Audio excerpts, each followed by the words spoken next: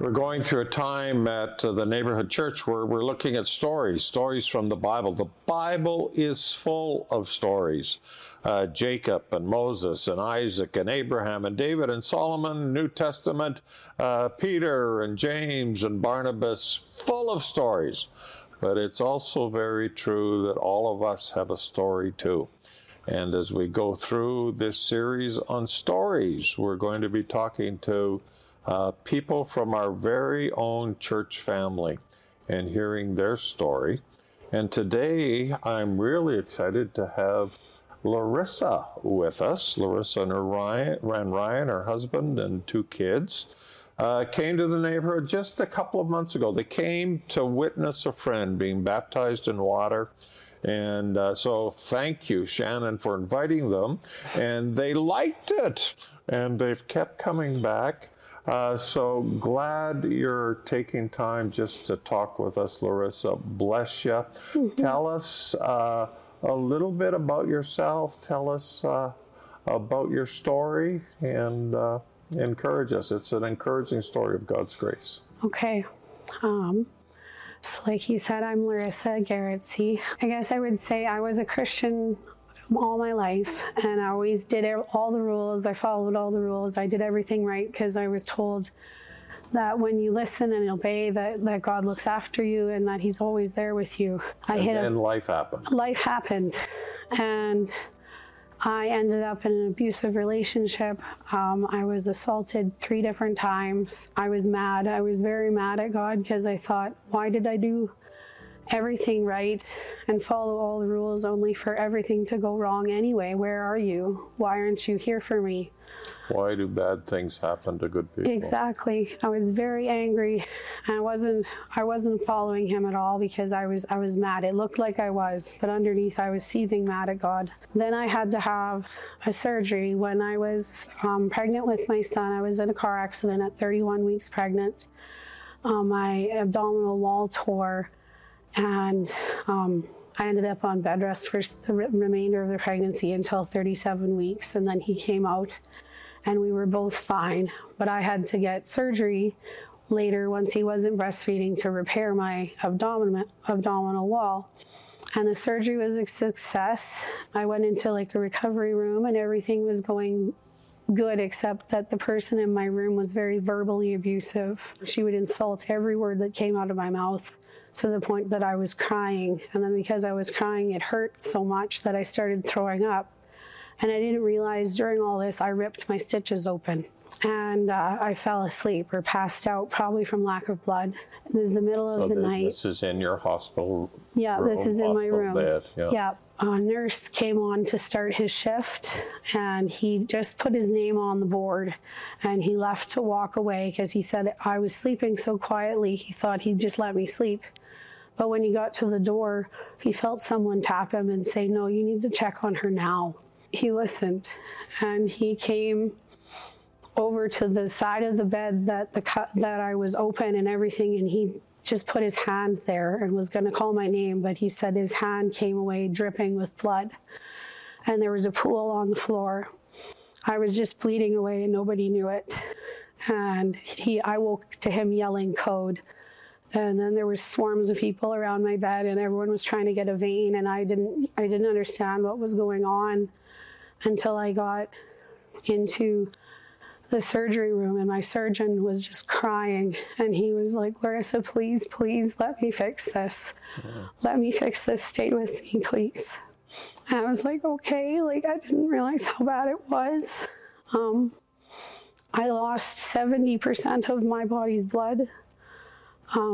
If that man hadn't turned around and checked on me, they said I would have been dead within the hour. I couldn't get over it because I wasn't following God. I wasn't listening.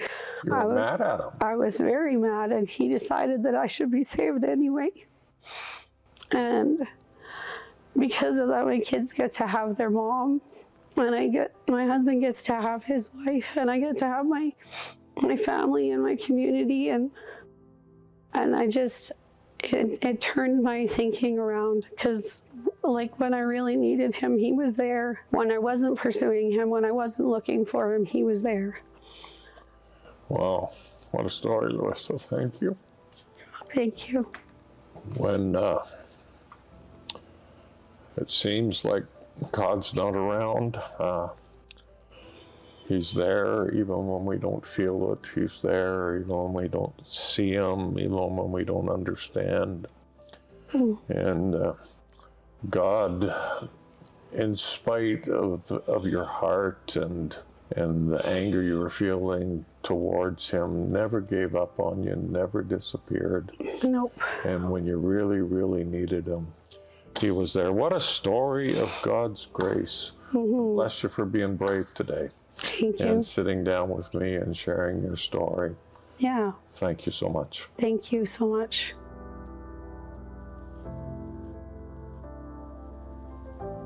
Oh, thank you, Larissa. Thank you so much. Give her a hand. That was so encouraging. Larissa's right where I'm pointing right now, third row. Thank you, Larissa. Thank you, Ryan. Wonderful. Last week, we started the series and told an Old Testament story. We told the story of a man named Jacob who got a new name, named Israel. And tonight we're going to go to the New Testament, and we're going to tell you a story. And the man in the story that I'm going to talk about, we don't know his name, but most of you know a great deal about him. Let's pray. Father, I'm deeply aware that you're really the teacher. Holy Spirit is the teacher. Help my words not to be bouncing off the walls, but take what you've laid on my heart and penetrate our hearts with the truth of Scripture and the truth of this story. In Jesus' name we pray. Amen. The story I'm telling tonight is recorded in the Gospel of Luke. And it takes place in Jesus' last trip to Jerusalem. Interesting, the Gospel of Luke spends about 15 chapters on that last trip. The Gospel of Luke is really the story of that last trip to Jerusalem. In that story, there are 5 miracles that take place. And tonight, we're going to meet one of them in Luke chapter 17, the story of the 10th leper. The story starts in Capernaum. Capernaum is way up in the north end of Israel, and friends, we need to be praying for that nation right now, today. The people of God need to be praying. The story takes place in the north end, starts in the north end of Jerusalem, and Jesus has to get from Capernaum down to Jerusalem. And Scripture tells us in the English Standard Version, on the way to Jerusalem, he was passing along between Samaria and Galilee. Samaria and Galilee are in the middle of the trip from Capernaum down to Jerusalem. I like how the King James Version makes this read. I spent the first 45 years of my life reading it almost exclusively. And it came to pass, as he went to Jerusalem, that he passed through the midst of Samaria and Galilee. Little different reading there, passing along between, that he passed through the midst of Samaria and Galilee. I checked about 60 versions today.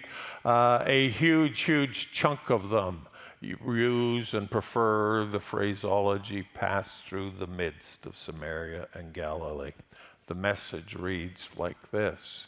It happened that as he made his way towards Jerusalem, he crossed over the border between Samaria and Galilee.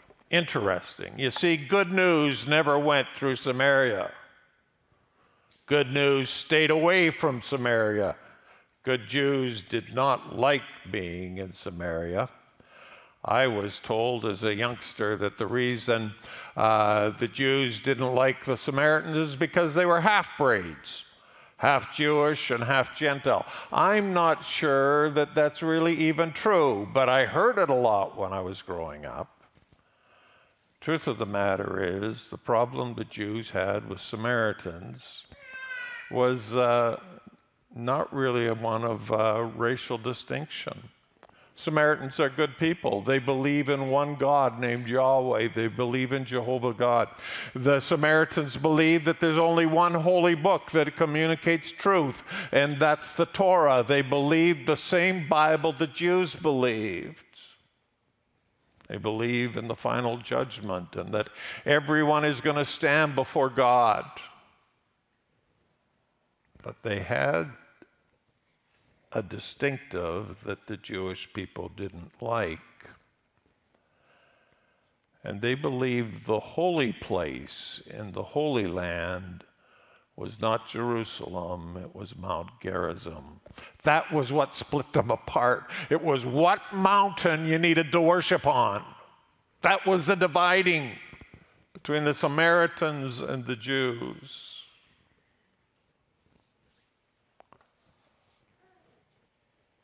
They were regarded as heretics because they regarded a different mountain as holy.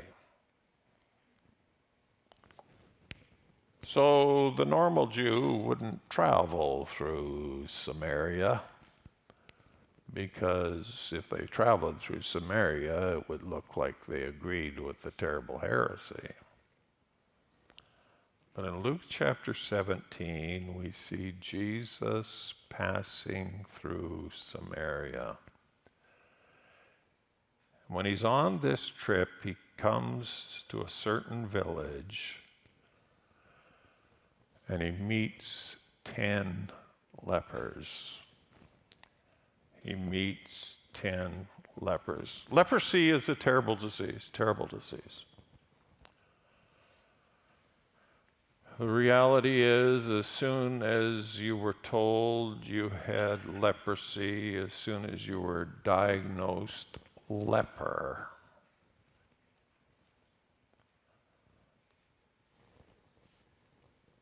you were taken into quarantine. Couldn't go to work anymore. You were taken away from your wife, your kids, your church community,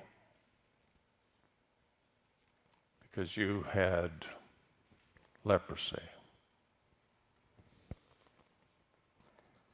I can't tell the story of the 10th leper without making reference to the other 9 lepers. It's impossible. This man, the man we're zeroing in, was hanging out with 9 other lepers. And somehow the word had got out that Jesus was going to be walking through the village. Jesus was making his way through Samaria. And he came, and when he got there, there were 10 lepers standing at a distance. They weren't bonded because they shared religious interests. Some of them would have been Jews, some of them would have been Samaritans. They weren't bonded together because they both all cheered for the Jerusalem Rough Riders. Their bondage was simply the fact that they were lepers. That's what brought them together, was pain. Pain that brought them together, not the love of coffee.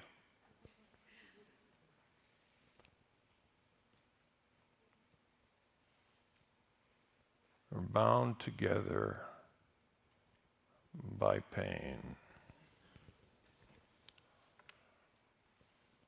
And Jesus is walking by, and they're standing at a distance. You see, lepers weren't allowed to have any relationship, any connection with people whatsoever.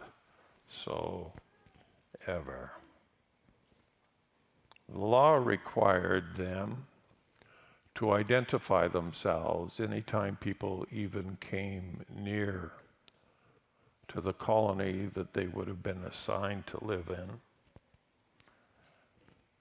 And they would shout, "Unclean! Unclean!" History tells us that many of them carried a sign around that said, "Unclean, unclean, unclean." Their identity was in one word: unclean. And they had no contact with anyone except other people who were unclean.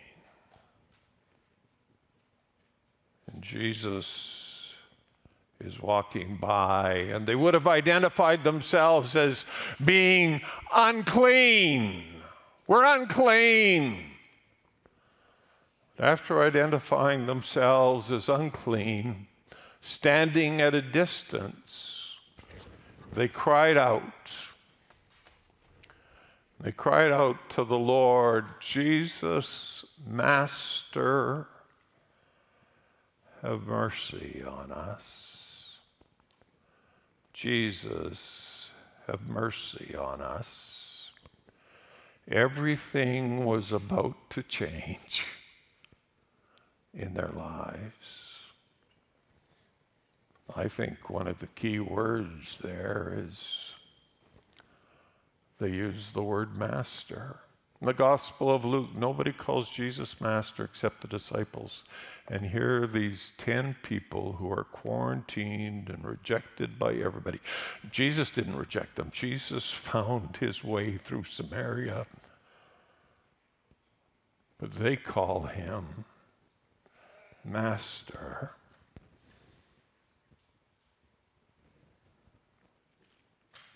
And it changes everything. I wonder, friends, how many people like Jesus to be their Savior,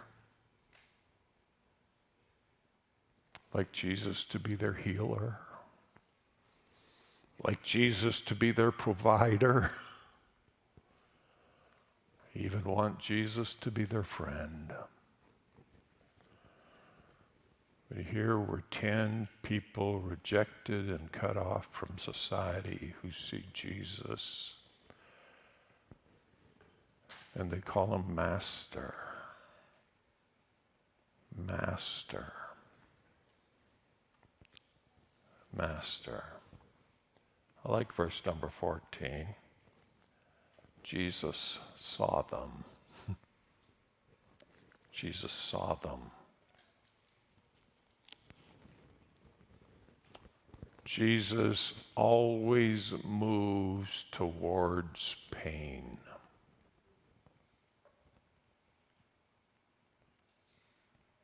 Did you catch Larissa's story tonight?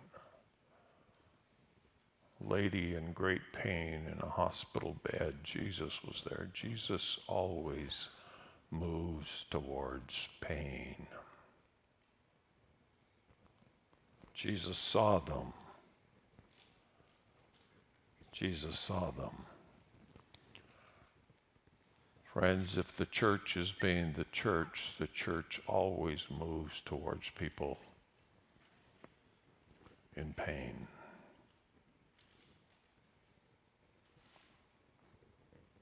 This is not a place where those who are holier than the rest of society gather. This is a place where people in pain gather. This is a hospital for people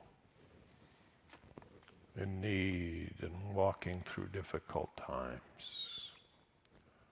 Jesus saw their needs. Had 2 weddings last weekend. Wonderful. And Sunday evening, after preaching at North Point, Donna and I ran back to the city and attended the second reception of the weekend. And I sat down at a table, and the guy to my right said, "What church do you pastor?" He didn't say it with much excitement. I said, "The neighborhood church." He said, "I used to go to church." He said, "I used to go to church 30 years ago."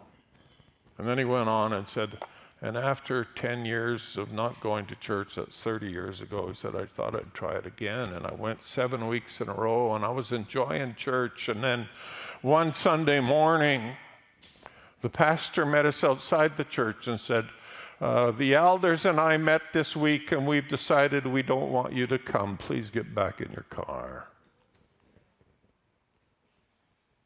And he said, "Why?" And pastor said, "You have some habits that we're afraid other people in our church will get, so just stay away."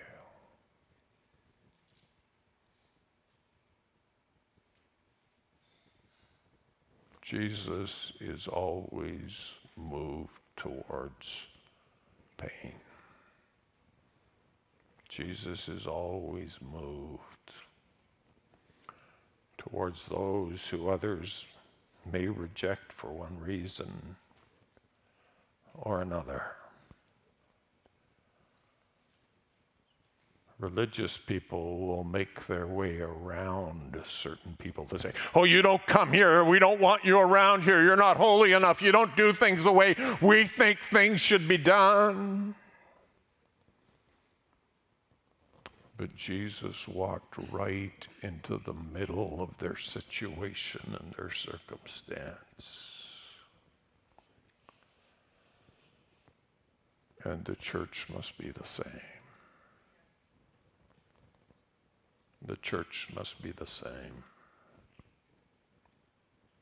And when he saw them, Luke 17:14 says, he said, "Go and show yourselves to the priests." What an unusual thing to do. You see, Jesus knew the law. Jesus knew the Torah. He knew what the good book said. And the good book says, once you're cleansed, if you think you don't have leprosy anymore, go to the priests, and the priests will look at you. And if they declare you cleansed, then you can move around. But you don't go to the priests when you're dirty still. Go to the priests once you think you're cleansed. And here were these 10 lepers told by the master to go. And so they went. Would have loved to have been there. Would have loved to have been on that walk.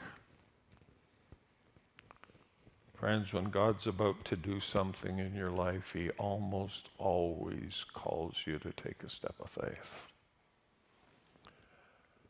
And these 10 lepers step out and they begin walking. Leprosy is a disease of the skin that ultimately creeps its ways into your nerve endings and can't feel pain anymore.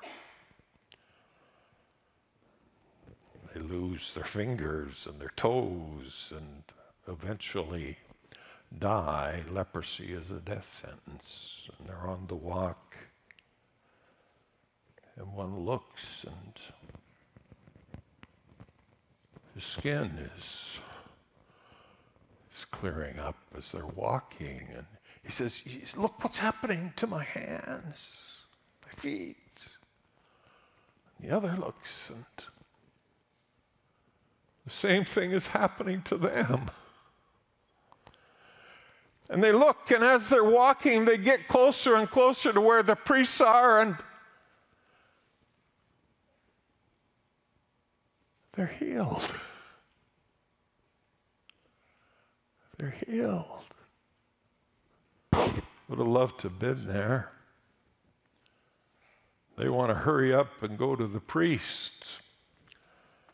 Want to hurry up and get to the priest, because if they get to the priest, they'll be able to get home.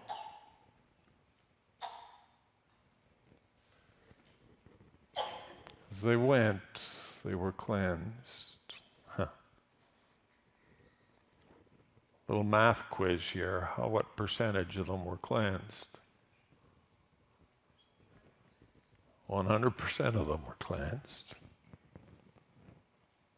They're walking and they see what God has done. Luke 17, 14, and 15, we read this. One of them saw that he was healed. Healed. Looked around and all of them were healed. At that moment, they got a new identity. No longer unclean, but healed. No longer unclean, but healed. And one of the lepers says, I think we should go back to Jesus. Jesus is the one who did this. I think we should turn around and go thank Jesus for what he's done. And the majority, 9 of them, said, no.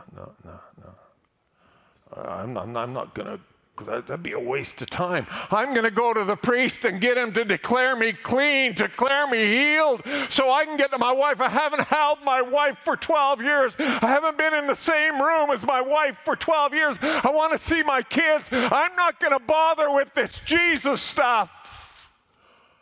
I just want the priest to let me get back to life and live. And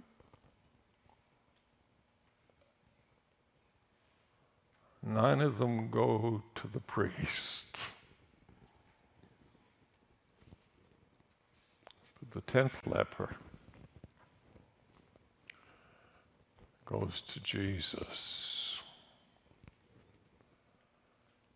and worships him. Thanks him. He falls at his on his face at Jesus' feet. And now we find out it was that nasty, dirty heretic of a Samaritan who falls down and worships Jesus and thanks him. And I thought about myself.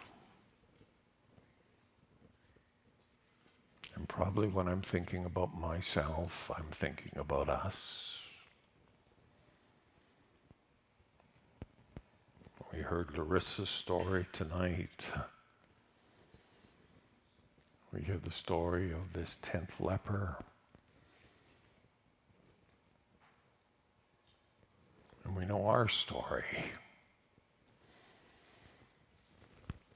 The truth of the matter is, the story of the leper is really our story.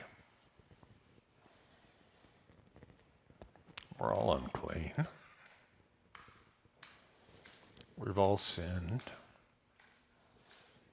We've all fallen so far short of God's desires and plans and purposes for us. But thanks be to God. Thanks be to God. He has stepped in and he has cleansed us and he has healed us. But I fear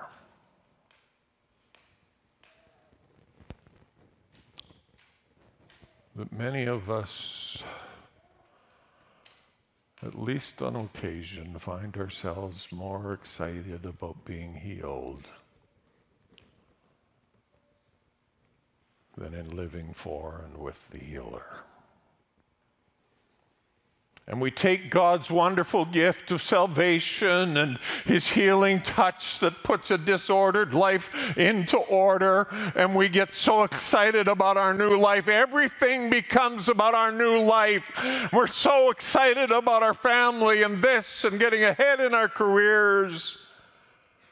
Jesus kind of ends up on the sidelines. Oh, I don't have time for Jesus. I want to get back to see my wife, and I want to get together with the guys, and maybe we can go to a Jerusalem Rough Riders game. I haven't been to a Rough Riders game for 12 years. We get our eyes on all of those things, and we forget to thank the one who's done so much for us. And Jesus saw that 10th leper guy, unnamed guy, but what a great story. He saw that 10th leper. And we read this in verses 17 and 18. Luke 17 and 18. We're not 10 cleansed. Didn't 10 get healed? Where are the 9? Was no one found to return and give praise to God except this foreigner?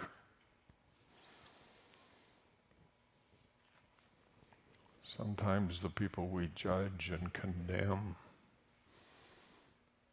and are hard on actually have a greater appreciation for what Jesus has done in their lives than those of us who are so holy and look so good on the outside. Friends, don't become so enamored with your healing that you're not taking time to fall down at the healer's feet and thank him.